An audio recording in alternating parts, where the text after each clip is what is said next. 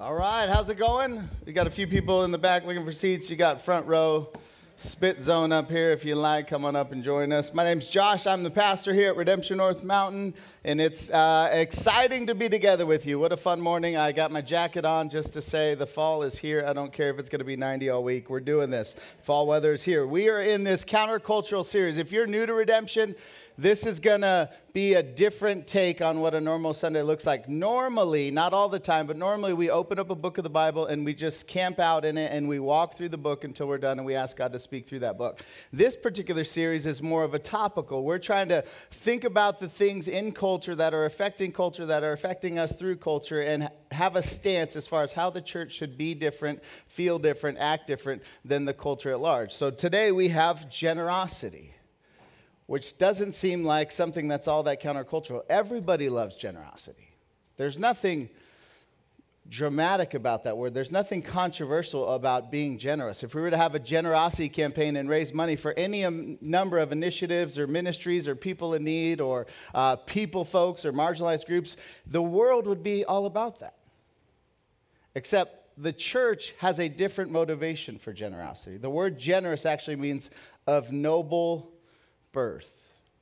Nobody in the world has more noble of a birth than Christians, born again believers. We are the children of God, saved by Jesus Christ, born again by His Spirit. We are of noble birth. We are a generous bunch. And just practically in my life, when you say the word generous, if you were to say, hey, when you hear the word generous, what comes to mind? For me, it's usually one of my parents or honestly people in my church life that I've met along the way.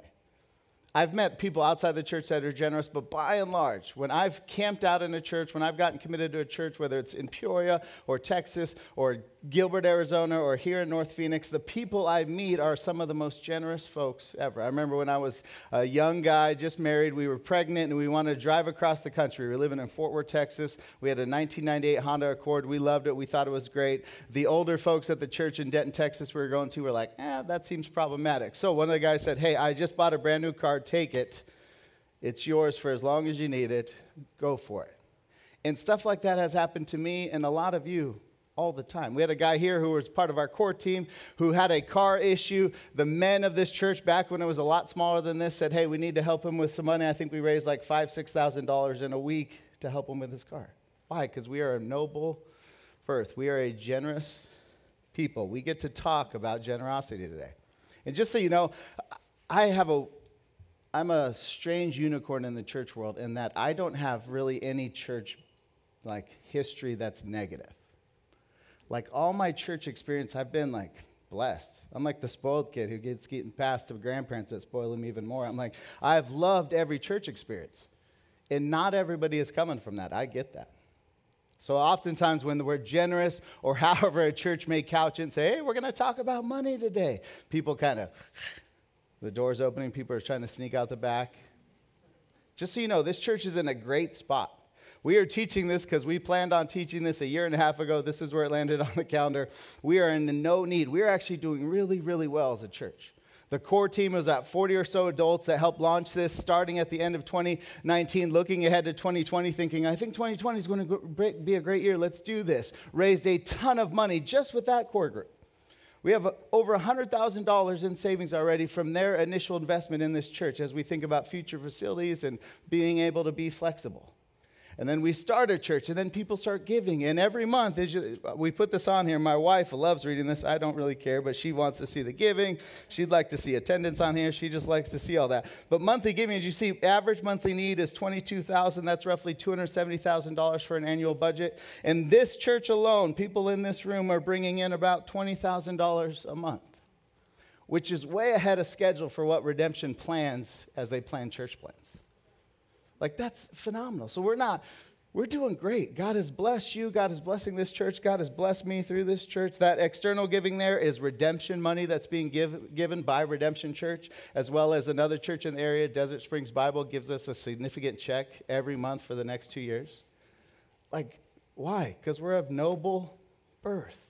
This is a fun message to teach. I am excited to teach this. There's only been one message where I've gotten a lot of flack, and it's not been anything related to money. It was a passage out of Ephesians about stealing. Don't steal.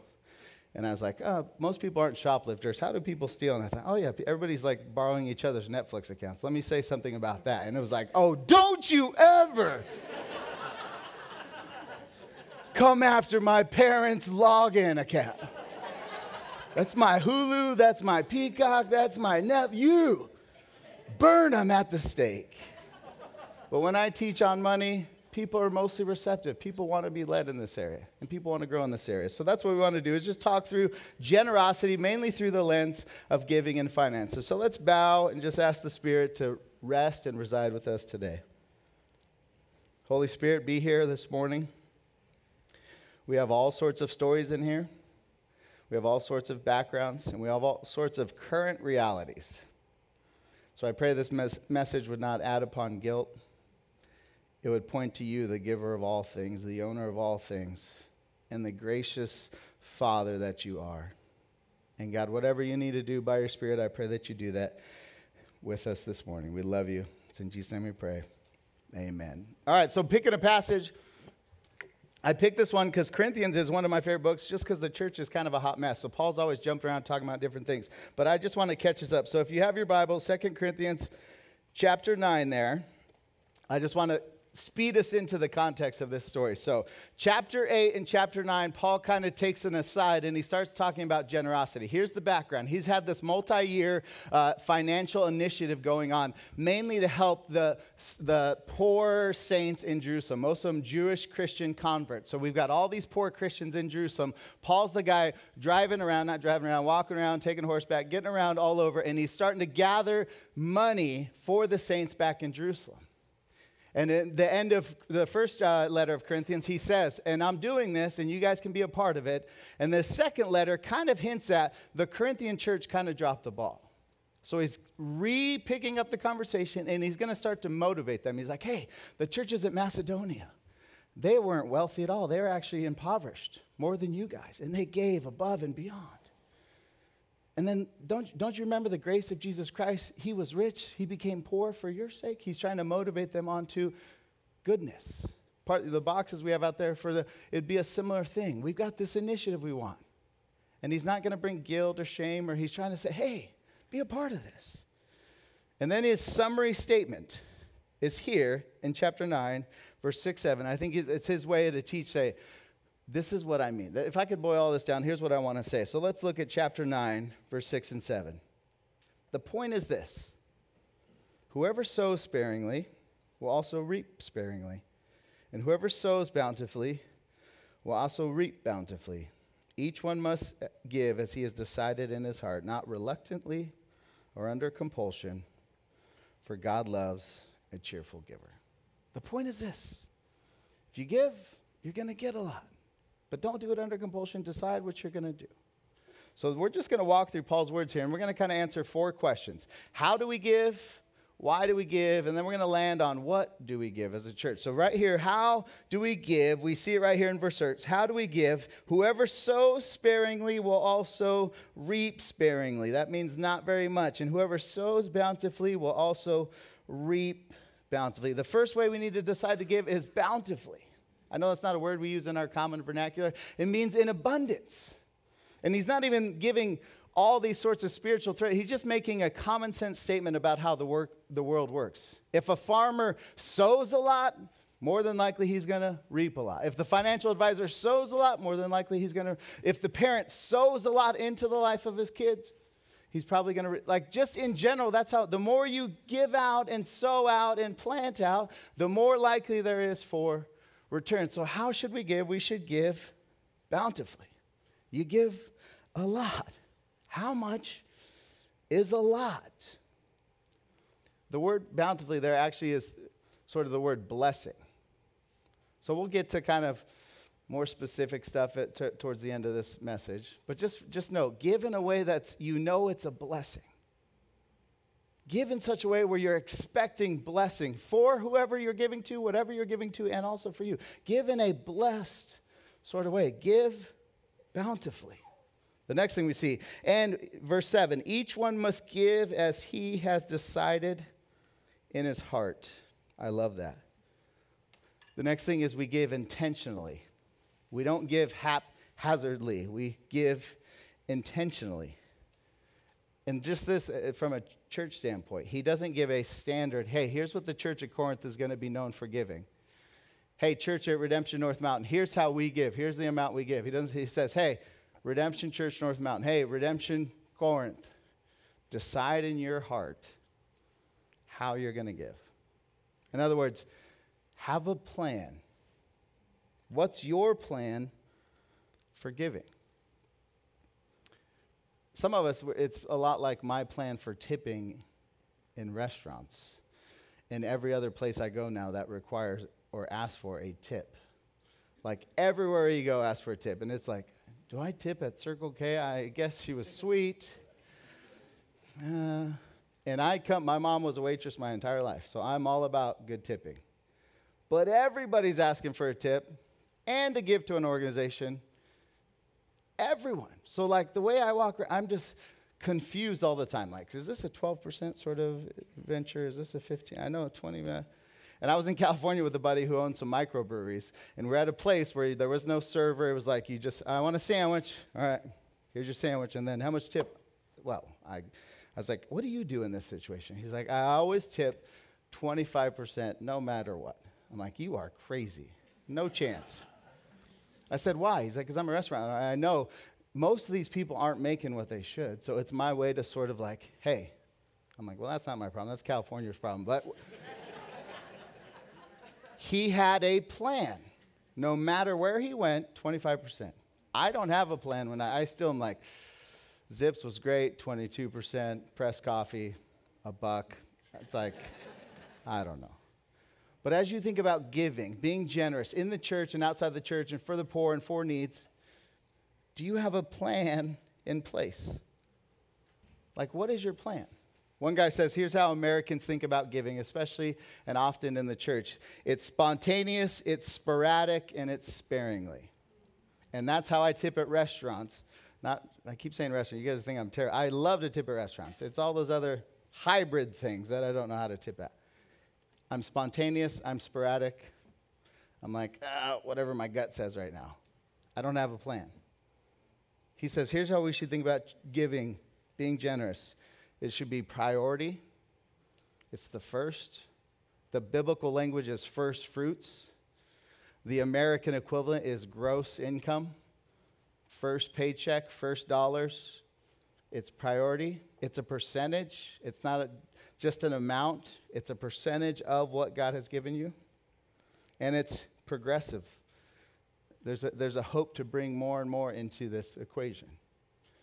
But each of us must decide in our own heart, how are we going to give? What's your giving plan?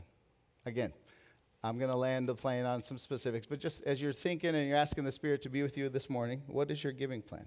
Next thing we see is we give cheerfully. Where did I see that? Same verse there. Each one must give as he has decided in his heart, not reluctantly or under compulsion, for God loves a cheerful giver. I love that. We are joyfully given.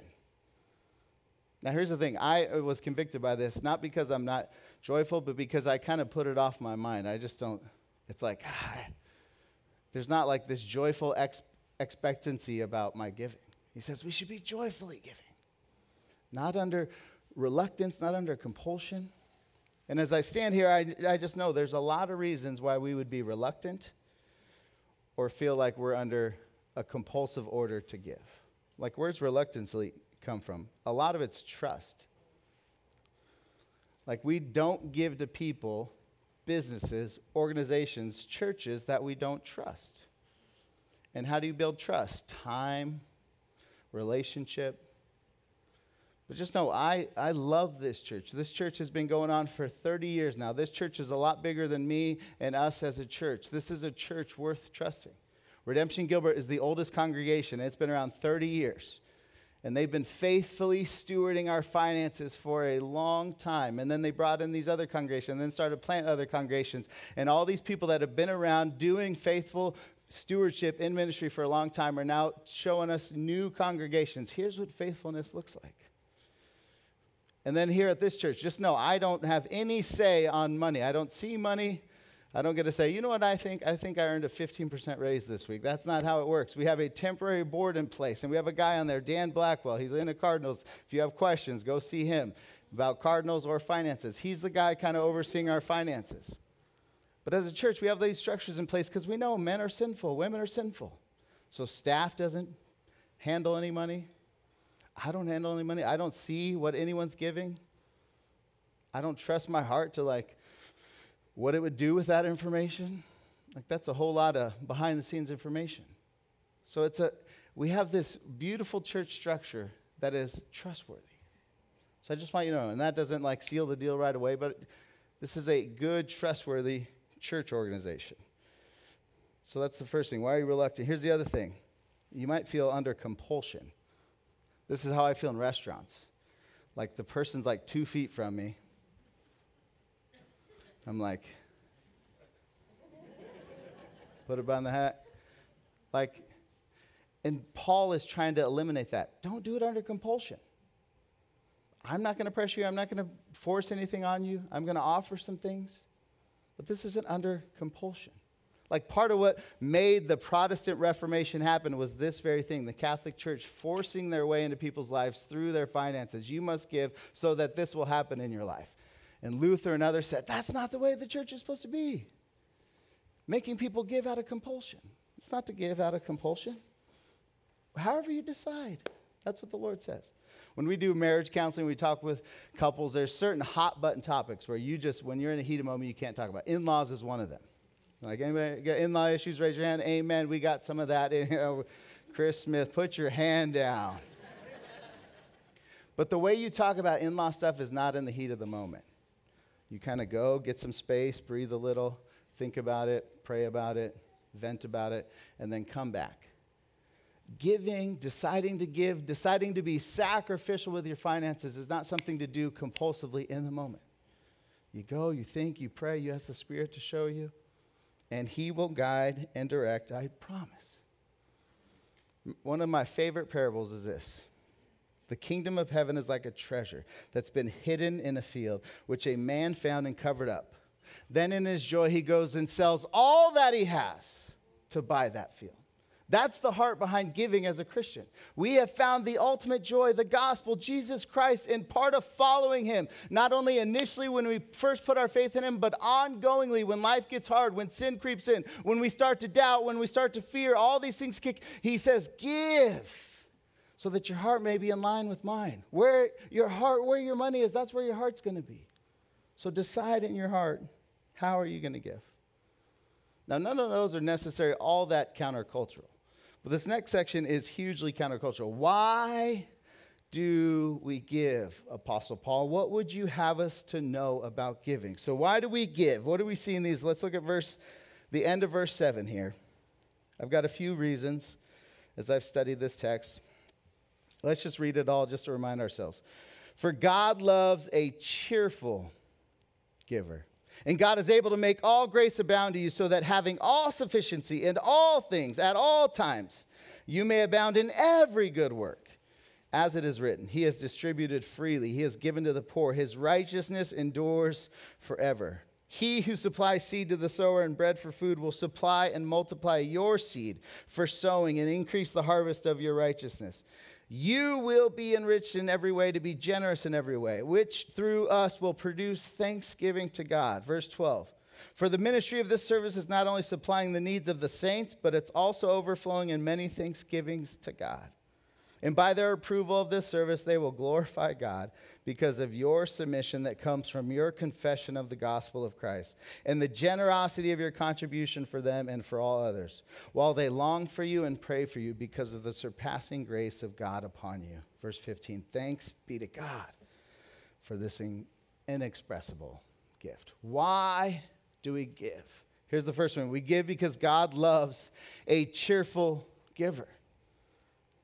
Now, I did a decent amount of research. I haven't exhausted the Bible, but I can't think of another time in the Bible where God says, God loves this behavior in a Christian. God loves a faithful husband. God loves a hardworking son. There may be, if you find it, but this is interesting that God highlights a behavior of His children. God loves this in his kids. He loves a cheerful giver. What a good motivation. My second son got taken to the fair last night with friends. It was amazing because they paid for it all, and he comes home with like 15 stuffed animals.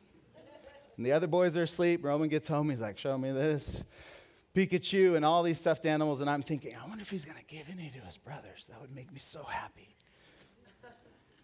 Were you thinking you want to give any to, sweet baby Ozzy? He's 3. He just loves cuddly things. Nah, I think I'm going to keep them all. Good night, Dad. Now, he could be motivated by a lot of different ways in that moment. And he wasn't wrong. He earned all those. He hit whatever he was supposed to hit at the fair. But I think it's just interesting that there is something that God highlights, says, hey, just so you know, I love this.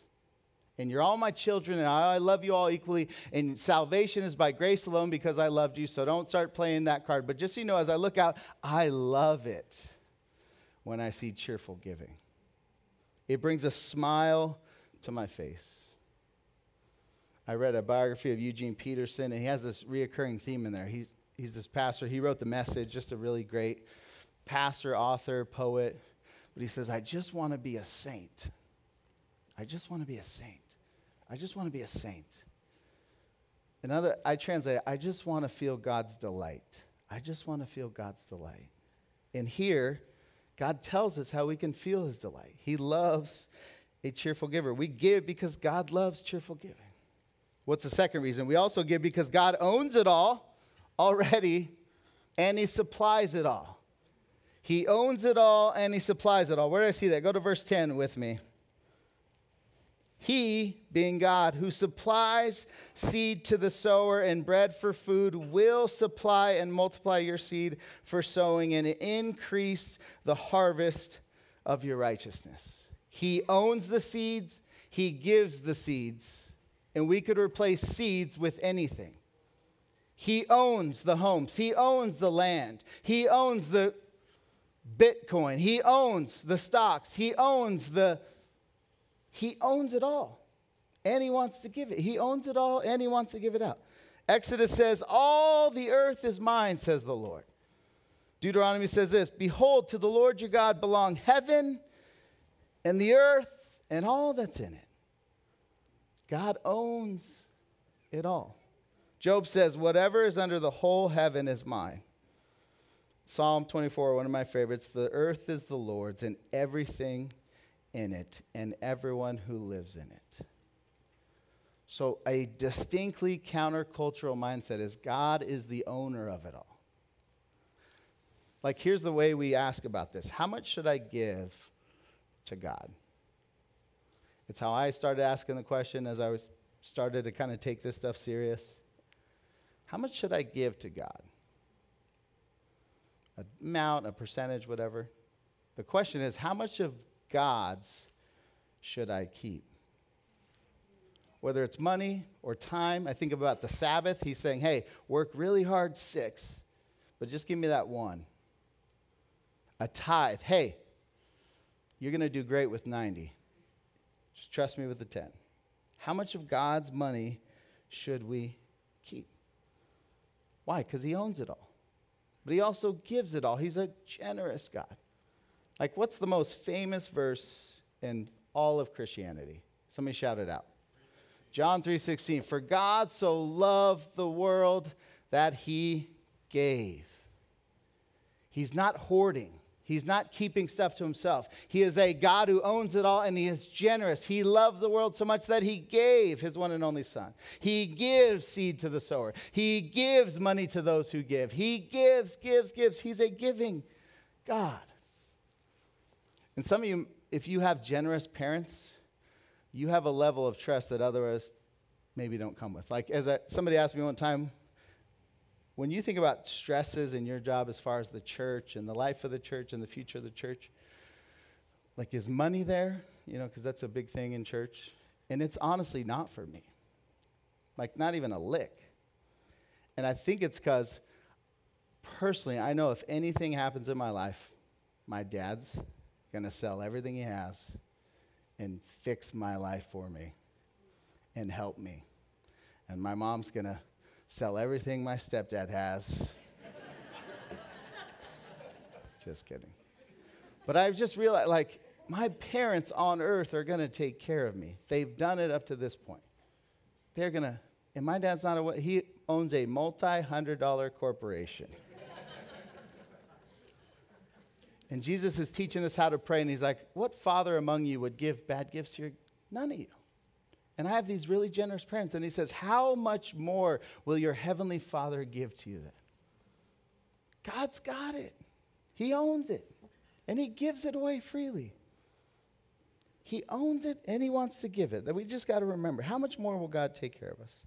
Here's the next thing we see. We give because we want to see, this is where it starts to turn inward and kind of implicate us a little. We give because we want to see God's generosity in and through us. Let's just look at, here's kind of the reoccurring theme of this passage for Paul. Let's look at verse 6 real quick.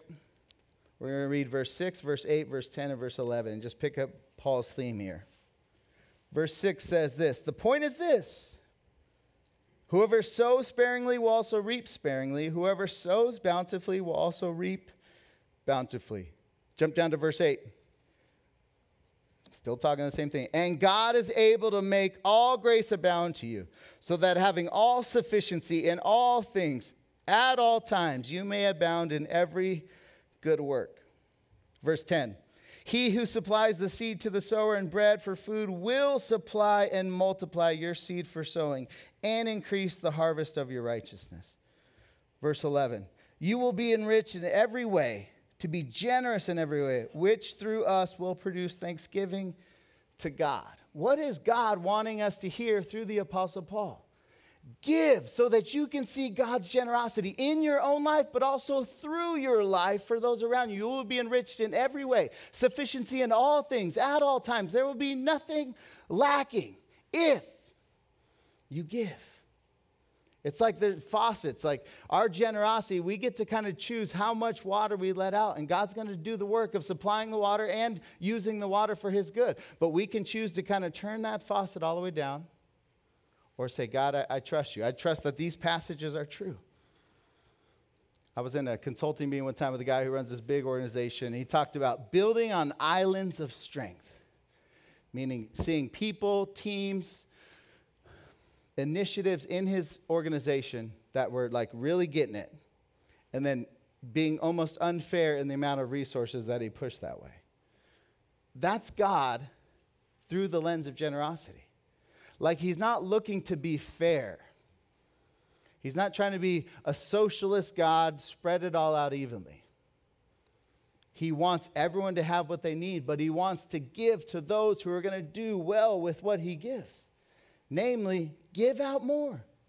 He's going to be generous with those who are generous. A couple passages. Proverbs 11 says this, there is one who scatters, yet increases all the more. And there is one who withholds, and he results only in want. The generous man will be prosperous. Jesus says this in Luke chapter 6. Give, and it will be given to you. Good measure, pressed down, shaken together, running over. They will pour into your lap, for by the standard of measure, it will be measured to you in return. How's God going to give to you? The amount, the desire, the way you think about giving, he wants to funnel that into your life and through your life. That's the thing we don't get. In the book of Acts, they summarize Jesus' kind of life statement. He says, our Lord said this, it's more blessed to give than to receive. And a lot of you believe that. But a lot of us struggle. Just so you know, like, generosity is not my spiritual gift. I remember taking multiple tests, and it's like the top gifts are always like teaching, leadership, yada, yada. And my bottom gifts are always the same, meaning these ones I don't have. Like, don't come to me for administration, helps, or mercy, sad, or generosity. And I've retaken the test multiple times, like knowing I know what they're getting at here. And I'm trying to rig the system, and every time, generosity's at the bottom, mercy's at the bottom. So I'm not by nature generous. Some of you by nature and by the Spirit of God have this gift in you to be generous. God doesn't say you're the only ones. He says all of us. Look at them as an example, but all of us need to get in on this. Why? Because I want to give more to you and through you. Here's the next thing we see, verse 12, very quickly. We give because God meets needs through our giving. For the ministry of this service is not only supplying the needs of the saints. Paul kind of gets back to the task at hand. There's these poor saints in Jerusalem, and you're providing ministry for them, resources for them, their needs for them. We give to meet needs. We give to meet needs. Part of this church plan is a desire to meet needs in this area.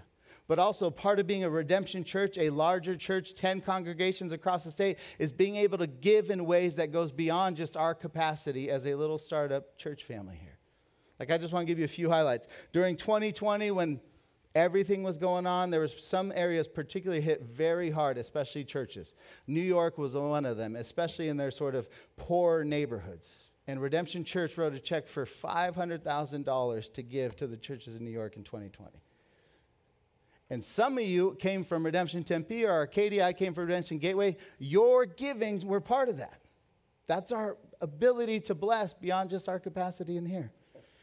Your giving has helped start a new church in this area, a church I really like. Like, this doesn't happen without giving. And there's all sorts of ministry already happening.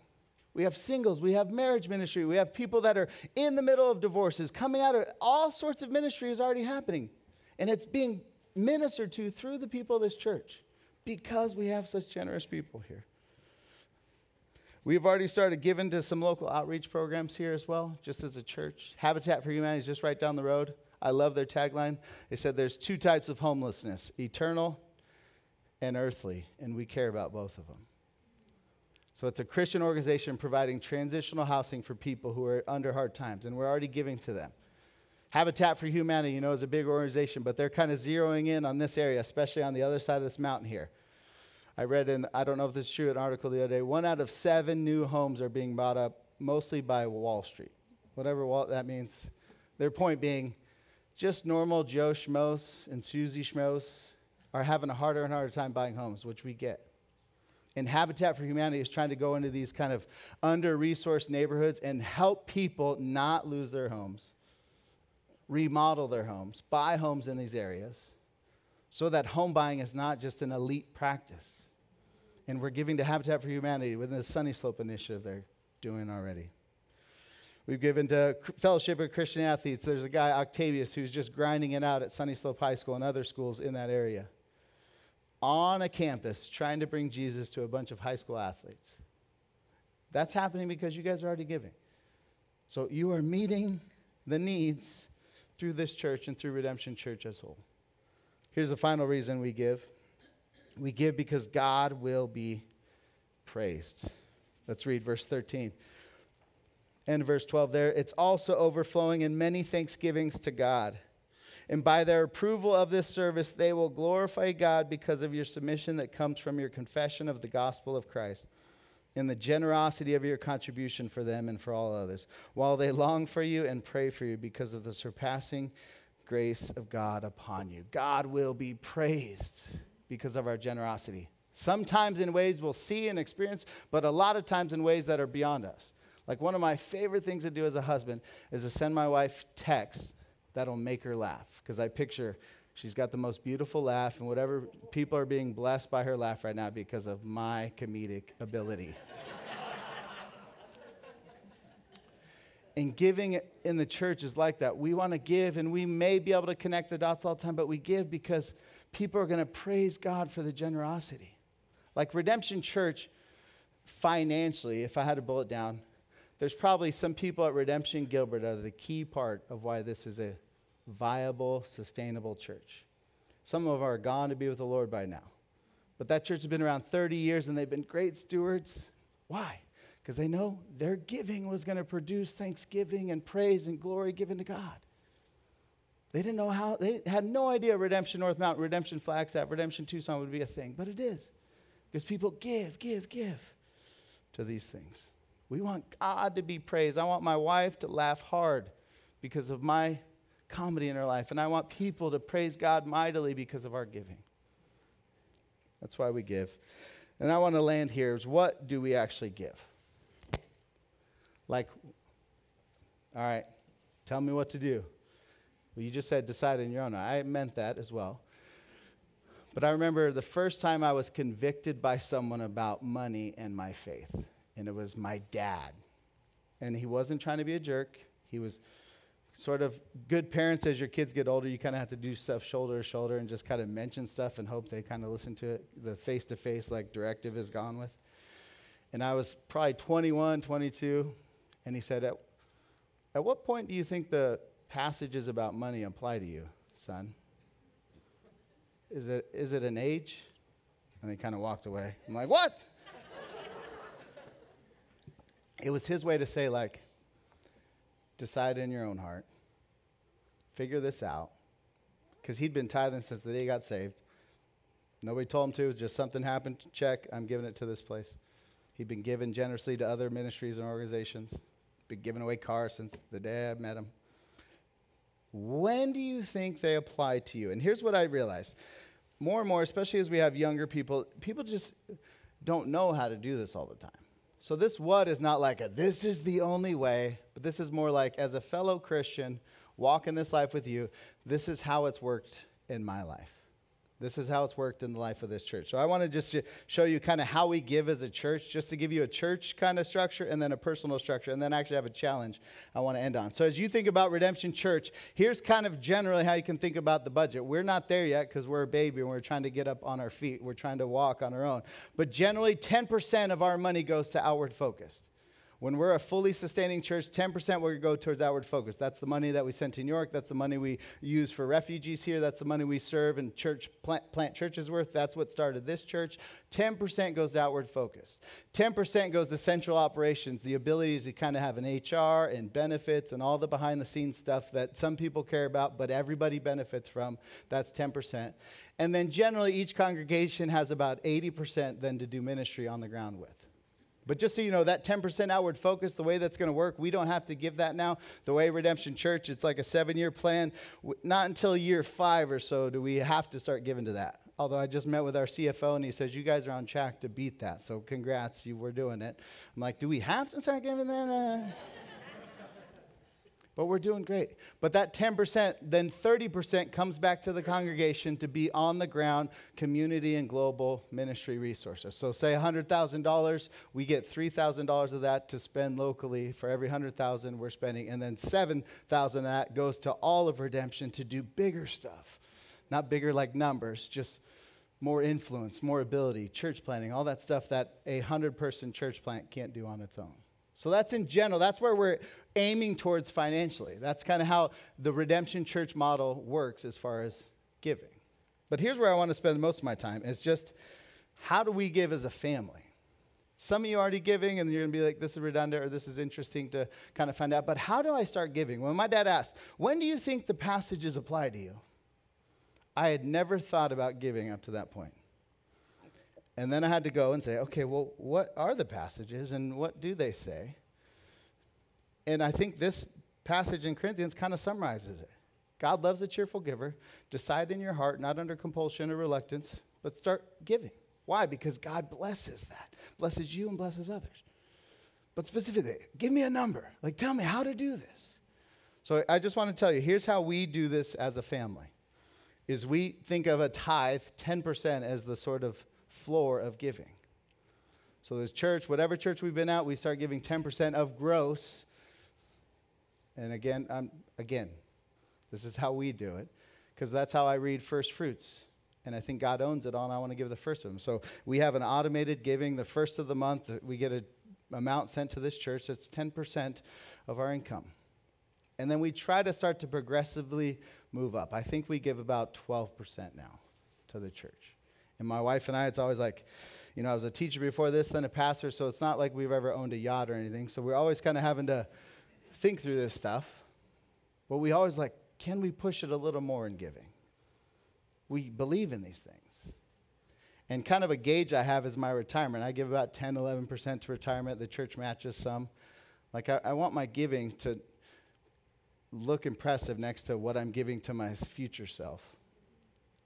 So that's how we think about it. And honestly, we don't think about all that. We think about the beginning of the year when we set our salary, figure out giving, and then we decide on it and we automate it. And that's how we do it. That's a way to do it. But I think 10% is a good sort of ground to start on. We also give to other organizations as we feel led. I became a Christian through the Fellowship of Christian Athletes, so we've given to them for years. My wife loves this Bible study organization. She gives to them. But that's how we think about giving. Just demystify it a little bit. It's like, well, decide in my heart, is the Spirit going to land and give me a specific number? He's never done that for me. But the Bible over and over again talks about first fruits, and this tithe thing comes up. It's not demanded in the New Testament. Zacchaeus gets saved. He gives 50%. This poor widow gives 2 coins into there. And Jesus says to both. They decided to give, and they give, and great job. But that's how we give. We give 10% to this church because we believe in it. And now it's up to, I think, 12%. So here, a lot of you in this room are already giving. Again, this is where some of you are going to, I should have got out 5 minutes ago. I knew he was going to do this. But I just want to, as I watch the life of Jesus, he navigates this tension more beautifully than any human being because he's God, and he's perfect, and he's full of the Spirit. But certain people need invitations. Come to me, all you who are heavy laden and burdened, I'll give you rest. Oftentimes, some people need challenges. Sell everything. You're not getting into the kingdom of heaven with all that stuff you're holding on to. And sometimes the same person needs both in the same day, in the same week. But I just want to offer a challenge for those of you that aren't giving anywhere. And if it's this church, great. If it's not, whatever you want to start giving to, think about giving. And something we've done at Redemption in the past that's proved fruitful for people is a tithe challenge, 90-day tithe challenge. Why 90 days? Because it actually sticks. The only diet that ever worked for me was a 90-day diet. It was terrible, but I lost 20 pounds. Why? Because I stuck with it for 90 days. So again, this is very simple. If you want to be a part of this 90-day tithe challenge, I just want you to sign this, leave your email here, and I'm going to send you resources starting tomorrow. I'm going to invite you to start giving 10% of your income. Again, here if you'd like, or other places. Why? Because he can make you abound in all things, in every good work, all sufficiency. Not because of anything I can do or this church can do, but what God can do as you trust him in this area that is very hard to trust him with. He says give. So if you want to be a part of this tithes challenge, again, 90 days takes us to the very beginning of the year. So you're thinking holiday season, first week of January, this is over. We're going to share stories and talk about how God showed up in our life when we decided to take this a little more serious in our faith walk. So 90-day tithe challenge. If you want to be a part of this, sign up there. I want to end on this verse 15, though, just to say how Paul ends. Verse 15 says this. And I think this is beautiful because it could apply to so many things. Salvation, the actual giving talked about. But verse 15, thanks be to God for his inexpressible gifts. And that word inexpressible is nowhere used in any other Greek literature. It's the only time it's used here. It's almost like Paul is making up a word to express his gratitude for God's goodness in his life. God, thank you. Inexpressible. And that's how I feel as a follower of Jesus, as a pastor of a church that believes these verses to be true, that wants to commit to giving and being a part of what God is doing. God, thank you for this inexpressible gift. You give, you give, you give, and you keep giving. And we want to be a church that is counterculture in a world that is hoarding and thinking that there's a finite amount of resources. We want to be people that trust that we have an infinite God who has infinite resources and can bless all the people that take him serious in this area. So let's pray together. Jesus, thank you for your generosity, for your example of generosity. And God, thank you just for how you lead us. Even as I read this passage, I'm constantly enthralled with how well the Apostle Paul motivates and encourages, not using guilt, not using shame, using the grace of God and the goodness of God and the generosity of God. So God, help us to be a church that is motivated primarily by those things. We can't earn your favor. We never have. We never will. But we can do stuff that we know you love, and you love a cheerful giver. So God, help us to believe these truths more. Help us to just have your face, your countenance, your disposition on our mind more as we make decisions. In the area of finances for sure, but in all areas. Religion often can kind of get disconnected from the person, and God, we follow a person. We follow Jesus. Help us to experience his smile in this area. Help us to experience your smile, Father. And God, for those in this room that have a variety of things going on, I pray that they would feel comfortable in this church and known enough to be able to come and express those, so that even this passage where we could meet the needs of our brothers and sisters could happen and will continue to happen even in here. So Jesus, we love you. Thanks for this morning together. Amen.